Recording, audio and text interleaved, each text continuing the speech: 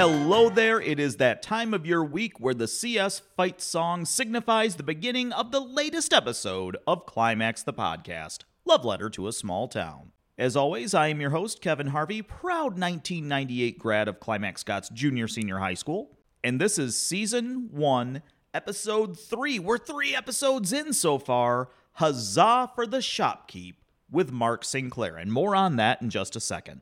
I know last week was quite a bit different from our first episode outing. It was from the Archives of Prairie Historical Society. It was a very fun and educational, and I'll tell you, just mind-blowing, some of the stuff I was learning about being a student in Climax in the 1910s, 1920s, 1930s. Like, it just opened my eyes to so many things and just how it was such a different world back in those times. If you didn't hear episode 1 or 2 yet, you can get those back from the archives available in our link tree. And that's a solid segue into doing the business up front, as is per usual here on Climax the Podcast. Check out the Climax the Podcast link tree. It's posted on all of our social media, or you can go to it directly. The direct link is Linktree, but that's linktr.ee/Climax the Podcast. You got that? Okay, we're going to roll that back one more time. Linktree, linktr.ee/Climax the Podcast. That gives you links to all the different ways you can listen to, subscribe to the show, review the show, and support the show. We've got some t-shirts, we've got our YouTube channel. There's some buttons for donation because this is not a free show to produce, so if you're in a spot where you can and you want to, this is no guilt trip, but there are ways you can help support this show and help keep it running. And don't sleep on that YouTube channel. There's some really good stuff there. One I didn't mention last week, the entirety of the 1986 Class D State of Michigan Women's Basketball Championship. That is all up in its entirety right now on the YouTube channel. Coach John Munson, Sherry Swarthout, and all the women's basketball stars of the 80s in one of the greatest seasons, if not the greatest season ever for CS women's basketball. And my ongoing thanks go out to our first official sponsor, Kristen Wachowski with State Farm. If you have any needs for auto insurance, homeowners insurance, condo insurance, renter's insurance, business insurance, life insurance, call my old pal Kristen. Her phone number is 269-968-5130. You can visit her office, 75 20th Street South, Suite B, Battle Creek, Michigan 49015, or visit her website, which I'm going to actually spell correctly this week. Call Kristen, KRISTIN.com. I've known Kristen a long time, and I trust implicitly that she'll help take care of you, your family, and all the things that are most important to you that you should keep insured. And now I've got an announcement to make. I made a little bit of a teaser last week on episode 2. And part of the reason this episode's coming up late was partially due to my work schedule and not really being able to edit this week's episode. But I was also hoping to find out some good news and get some final details in place, and I have enough to actually make this announcement. We know that Memorial Day weekend or Founders Day weekend to all of us in Climax is one of the biggest, if not the biggest weekend of the year. Julie Tiller and company have a lot of great stuff lined up to be as good, if not a little bit bigger and better than last year's Meet Me in the Middle. And I'd like to announce today that there will be a special event the evening of Sunday, May 28th at 5:30 p.m. We are going to have some fun because that is when we are going to have Climax the Podcast live. Calling this outing Climax Tonight. This is going to be a talk show format. It's going to be all about Climax Scots, the people in it, the businesses. We're going to have guests. I've reached out to some potential musical guests. It's going to be a lot of fun. A little bit of a variety show, a little bit of a talk show, all about our beloved towns, our beloved CS community, and so much more. I am going to have more information for you on this as details develop, but first figured probably needed to get the venue and the time and the place organized. But yes, Climax the Podcast Live, aka Climax Tonight, takes place Sunday, May 28th. Follow us on social media, and of course listen to this show for more information to come with time, but it's going to be in the CS High School cafetorium. Do they still call it that? I think it's a cafetorium. In my day, it was a cafetorium. Anyhow, really good stuff shaping up for this one, and I hope to see most, if not all of you there. And now for the main attraction of this episode, Huzzah for the Shopkeep, my conversation with Mark Sinclair. And you may get a little bit of Amanda Sinclair on this too. Full disclosure, I did have some conversation with Amanda, but I believe most of that was actually for the Ellen Pierce episode coming up later this season. You might still get a cameo here from Amanda, and if I'm being completely honest, I haven't edited the interview yet, and it was over a month ago, so I don't trust my memory right now. But don't be surprised if you hear a little Amanda here and there. I'll tell you what, I was so thankful for Mark and Ann Sinclair welcoming me into their home. They had a very limited window available on Christmas Eve. And you know what? We made it work. With all the weather, with all the elements, and all the things that made making this interview happen very difficult for everybody involved. Mark and Ann still found this half hour that I was able to get to their house. Luckily, they were only 4 doors down from my mom and dad's house where I was staying, so nobody had to travel too far or take any unnecessary risks in the bad weather that we had. And though this is a relatively short podcast interview, there is a lot of good stuff in here, and I hope someday to maybe be able to do a part 2 or expand on some of these topics, because as you're going to learn in this interview, the Sinclair family and my family have been intertwined for generations at this point. There's just so much ground to cover of the Sinclair family, our friendships, our going to school together, our time in the community, and all the different ways that the Sinclair family has impacted the church, the school, the entire community of Climax Scots. Stay tuned after the interview. I'm going to dig up some fun memories of Sinclair's Market from some past issues of the archives of the Climax Crescent. I think there's some fun stuff that will be fun trips down memory lane for a lot of folks listening. And I'll have a little bit of a preview of next week's episode for you too. So now, without any further ado, onward with Season 1, Episode 3, Huzzah for the Shopkeep with Mark Sinclair.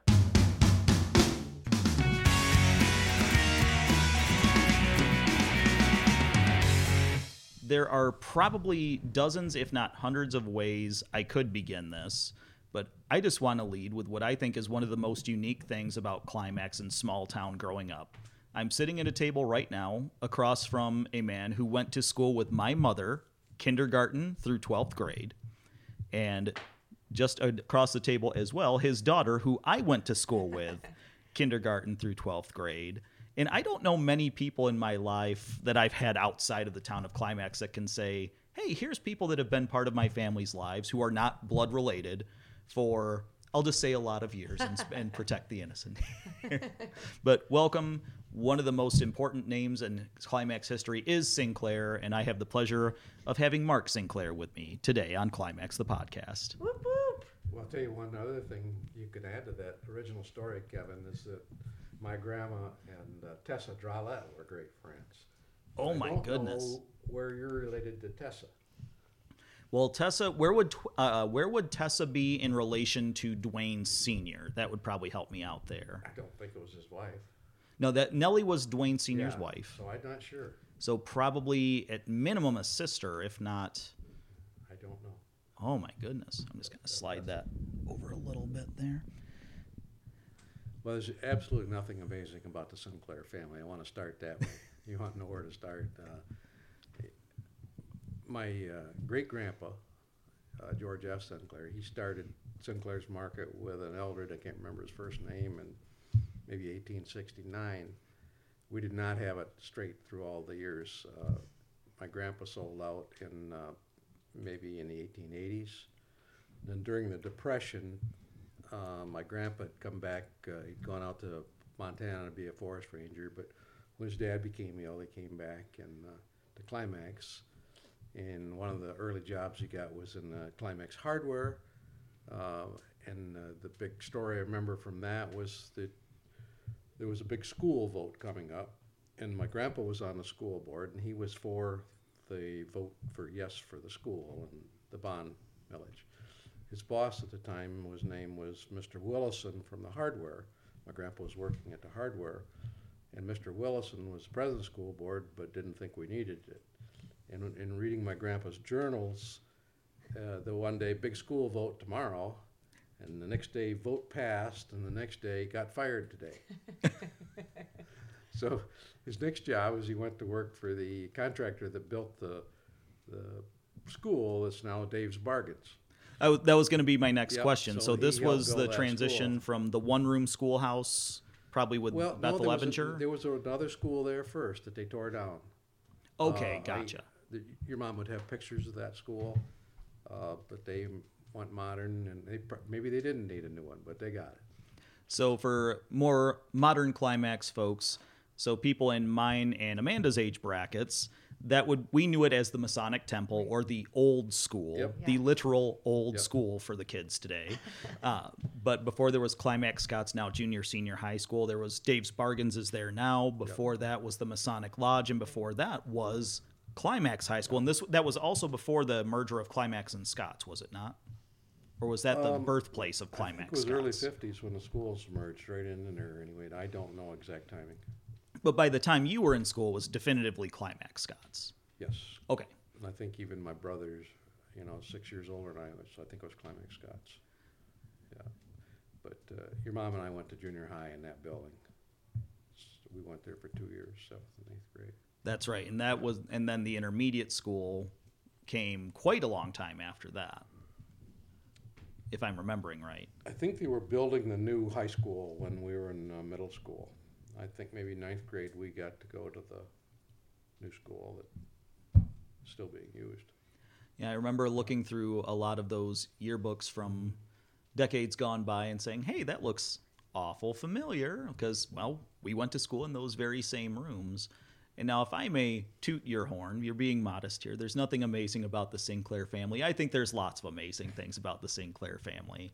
And I think a lot of folks certainly associate the name with the longtime grocery business. And there was it ended up being 3 generations of Sinclairs, or it was 4. So we had, so your grandfather. My great-grandfather started it, sold it. Okay. And then my grandfather, after he worked building that school, he got a job as postmaster. He also was farming a little land at the same time, but he didn't really make a go of farming. It was not a good time to be a farmer. But he got a job as postmaster, which he really liked. But he, in those days when he changed presidents, the new president, if it was a different party, he would put somebody in post offices as postmaster of his or her party. In those days, it would have been his party. And that was in probably the earlier days of the RFD?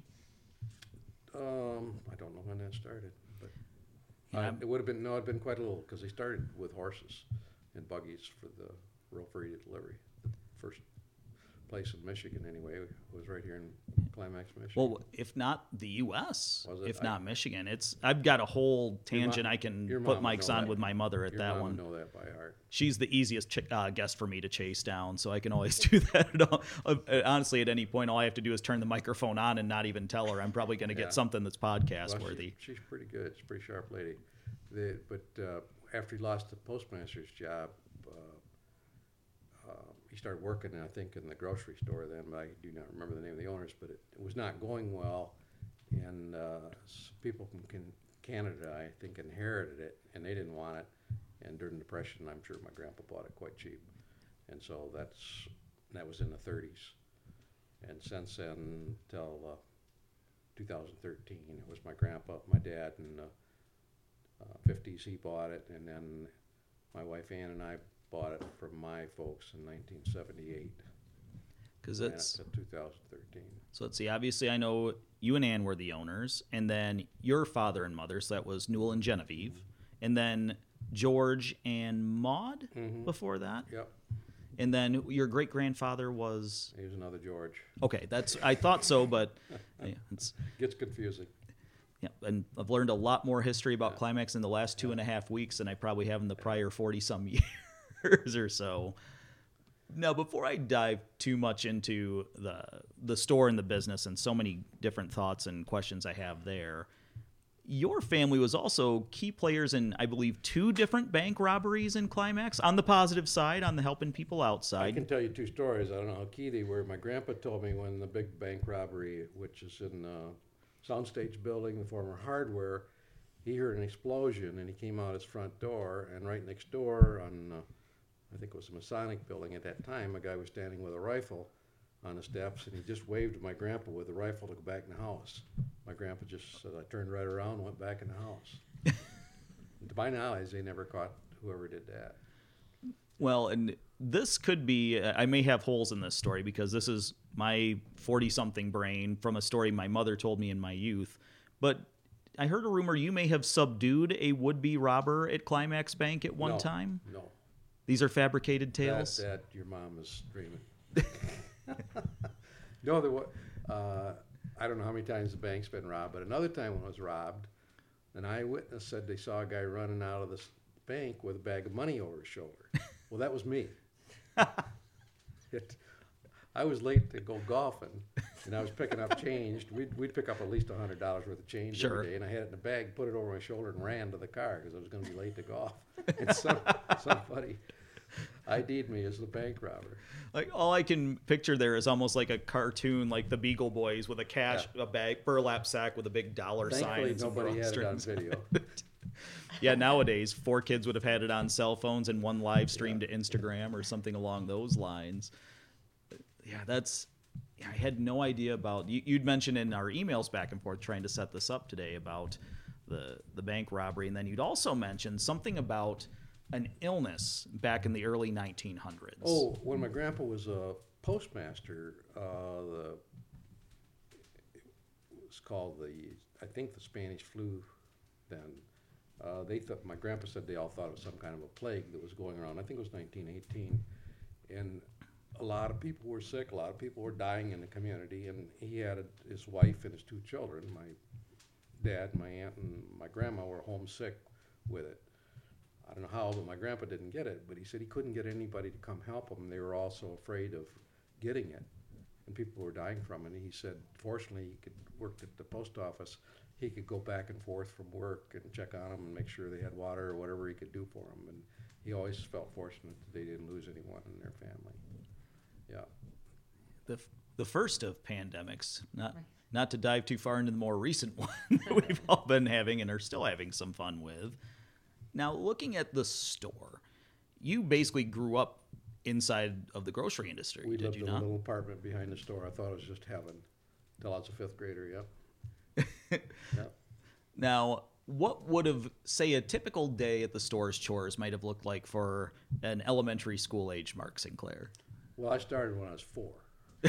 In the Climax Crescent, there's an article that said little Marky helps his grandpa in the store.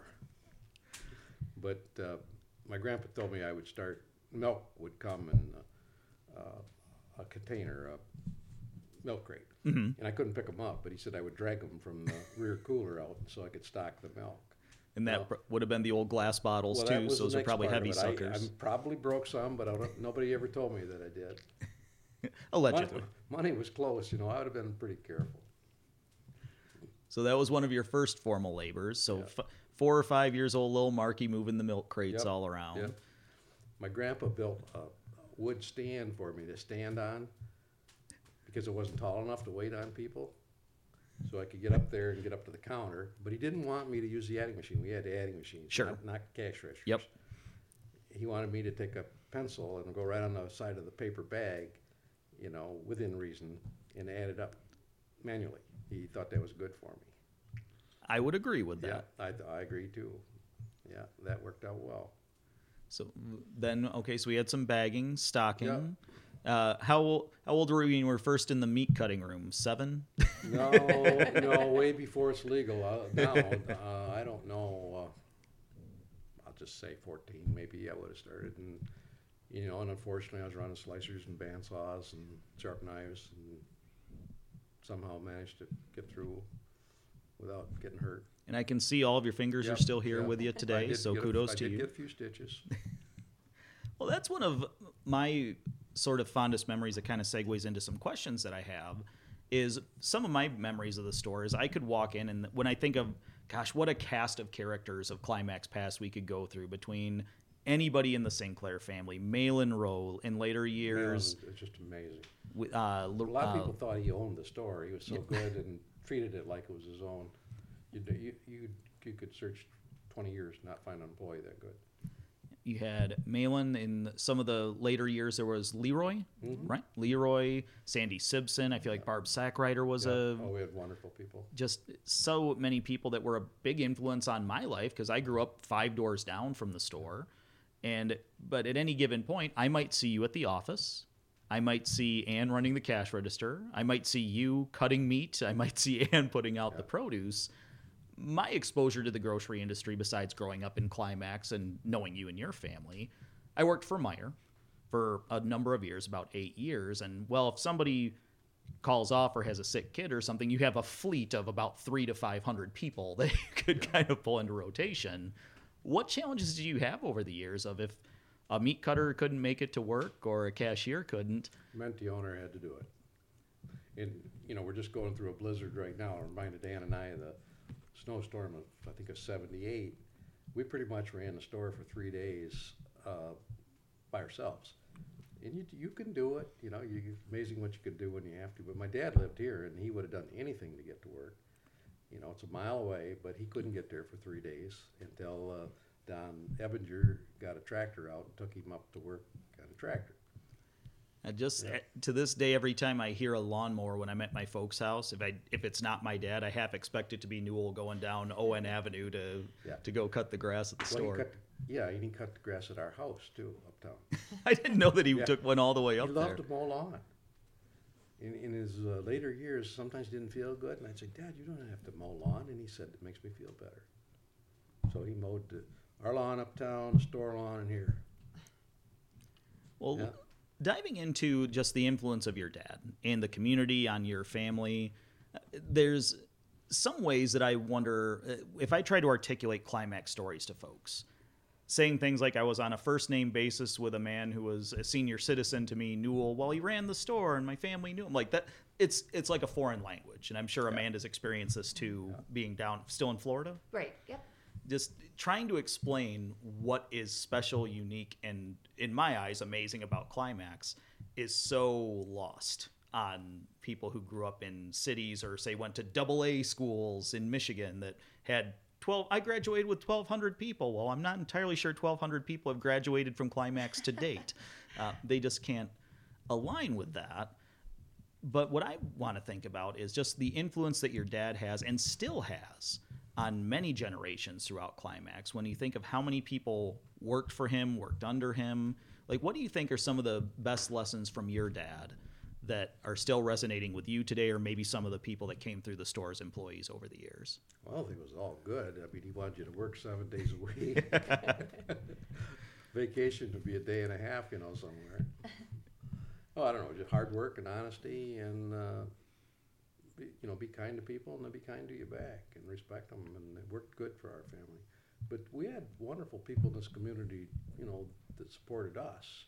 It isn't a one-way deal, Kevin. It's got to work both ways to have a business that long. I think to echo what you're saying too, I would say that Grandpa definitely had a commitment to community. Right. The fact that I feel like even when the store was closed, both you and him, if someone called and needed some butter or some milk for something important they were doing that day, they would, take it over to them. So we opened up on Christmas a few years for somebody. That's exactly what I'm talking about. You're a good customer. Why not? Mm-hmm. We lived there.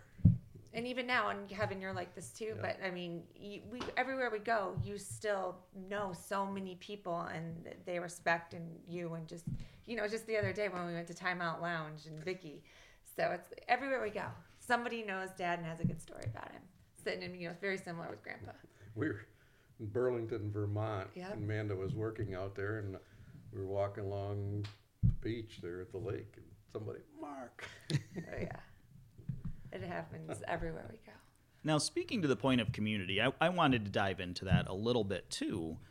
When you look at so many businesses that maybe are in positions to sponsor, take an ad, things like that, almost all companies, even on the scale of maybe like a Sinclair's Market these days, they want to see spreadsheets, they want to know facts, they want to see what's my ROI on this, what are my capital gains, where for so many years, I think this really speaks to the goodwill you just talked about. The community supported you, so a little donation to a Girl Scout here, or once upon a time a goofy kids wrestling show at the American Legion. It's not like Sinclair's was getting a $5,000 sale out of sponsoring a Little League team or anything like that. But that I just always felt that was so important to the community, to me, my friends, everybody growing up, that we knew that you were there for us as much as a community hopefully was there for you in return. I think it worked that way, but we wanted to help. We were never a great donor, but we wanted to contribute small amounts to a lot of people. And I think it built part of your trust in the community, you know. But it's a lot easier to give some food or a check than it is for the people to go out and work it. You know, the volunteers that spend hours and hours really are more important than what we were doing. But we were glad to do our part. And just some of the things I've uncovered in the last week or so, I just uncovered a video from 1990, and just seeing your dad's smiling face, he's bagging groceries at the end of lane 1 there at Sinclair's, which at that time was probably right across from the office and the video wall, the video library. Yeah. Just seeing those things. And how many years were you in the new Sinclair? From 79, we opened in the spring of 79 through August of 2013. Because I think Bruce recently unearthed some pictures of it. Looked like if it wasn't the opening, it was definitely some of the earlier years, based on some of the employees that were in the picture. Well, Bruce posted a story or a picture of us locking the door the last time. That was the one that brought the tears. Oh, 9 years ago. has it already been so long? Yeah. I know when you said 2013, I was like, that must be wrong. That doesn't seem like that's possible. We've all reached that age now where somehow like the K through 12 took 1,000 years, but somehow 2013 to 2022, we blinked 3 times and here we are. Now, looking back over the years, we talked about Malin. Like, you couldn't script a better employee like that. Who are some of the other folks? I mean, I don't know that we could realistically list every Sinclair's employee, but some of the folks that you just really remember being there long periods that just really helped make that the stalwart of the community that the store was for so long. I hate to start naming names. I'll name a few, but my gosh, we didn't have any bad employees. I fired 2 employees in 35 years. I would challenge anybody else that ran a business for 35 years. Well, do Amanda and Darren count? Or?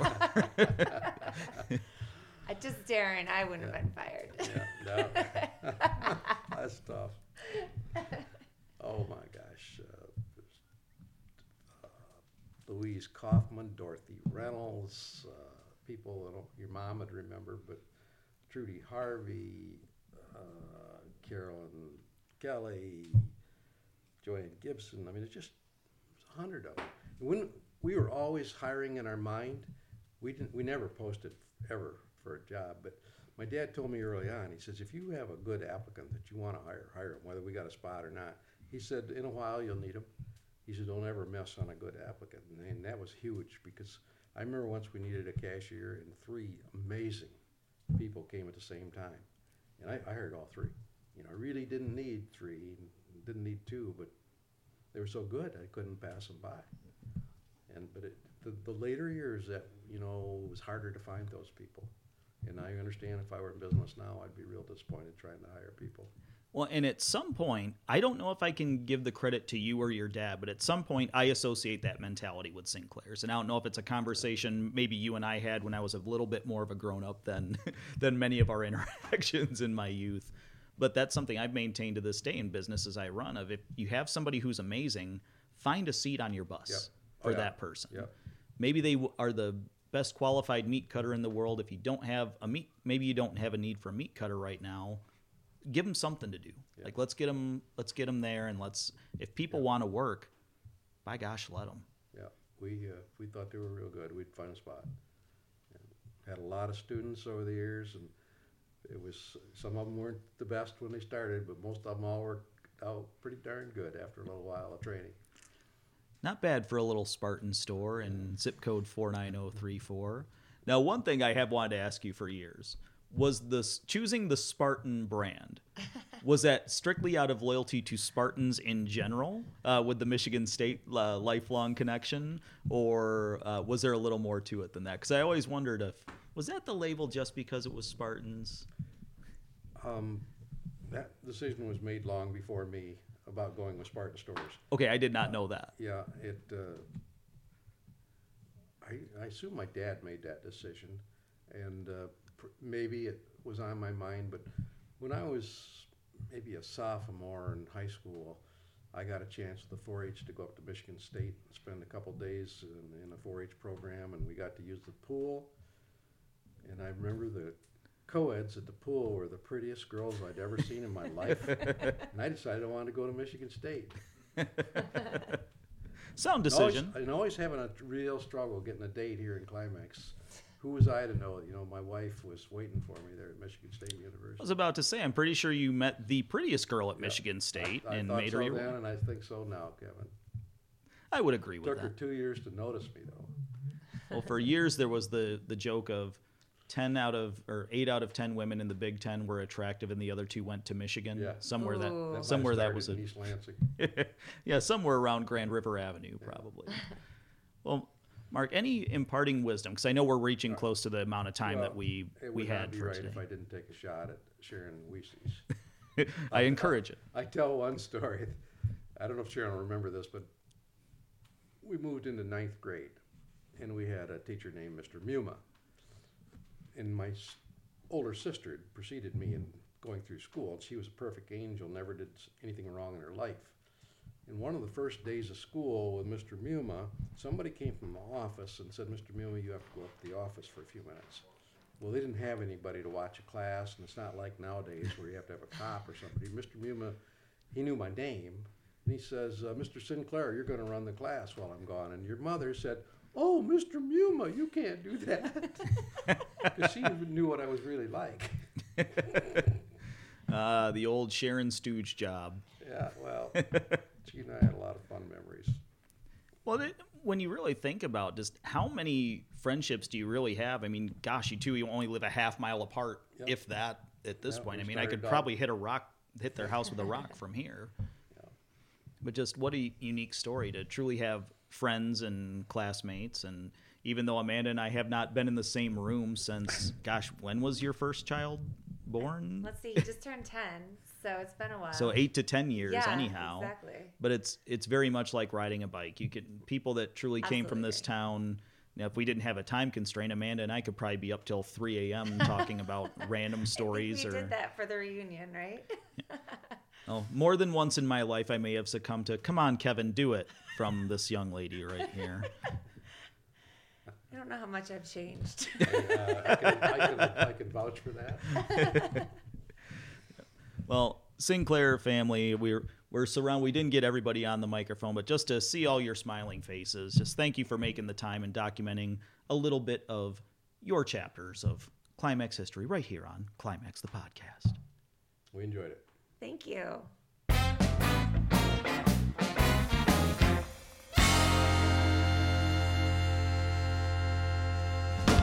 I really hope everyone enjoyed that conversation with Mark Sinclair, the input from his daughter Amanda.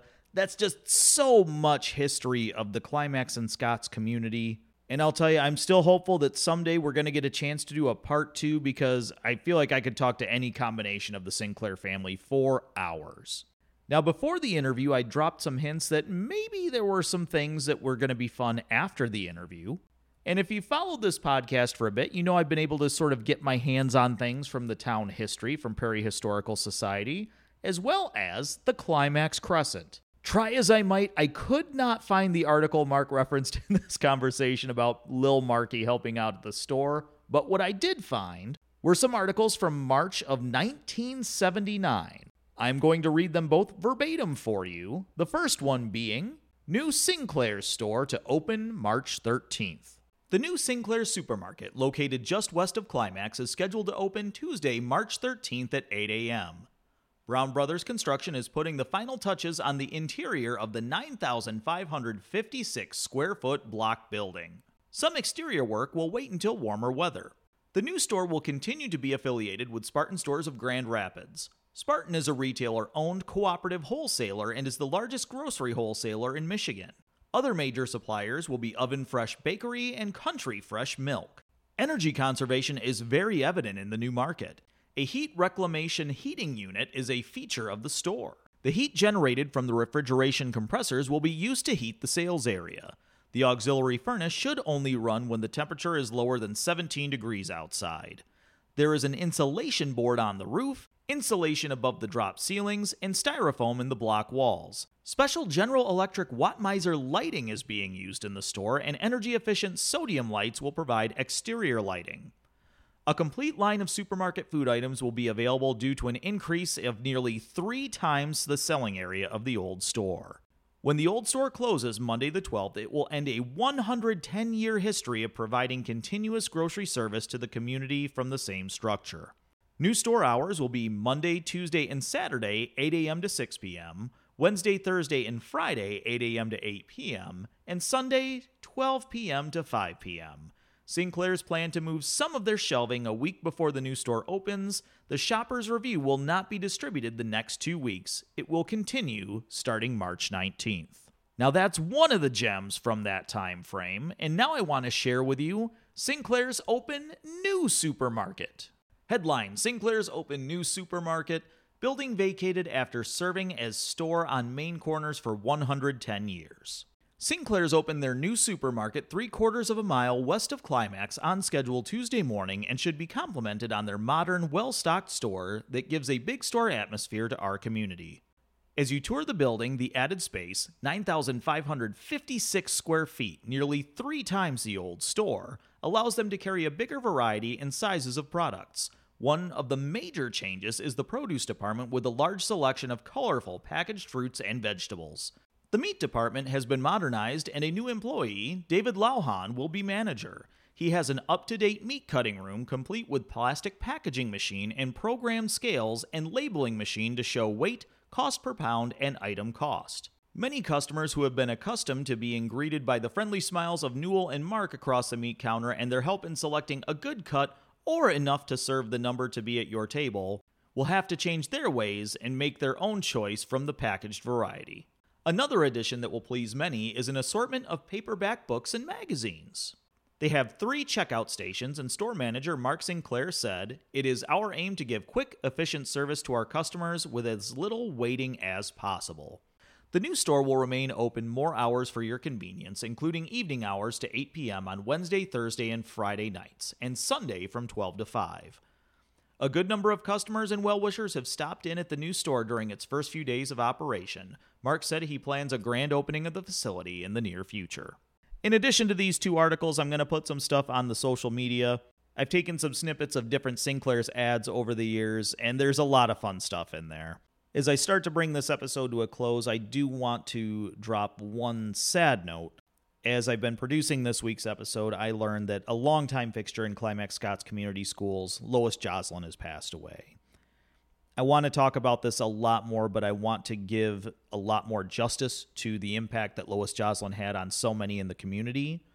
For now, I just want to extend my sincerest condolences to all the friends and family of Lois Joslin. And I'll have more on Lois in a future episode of the podcast.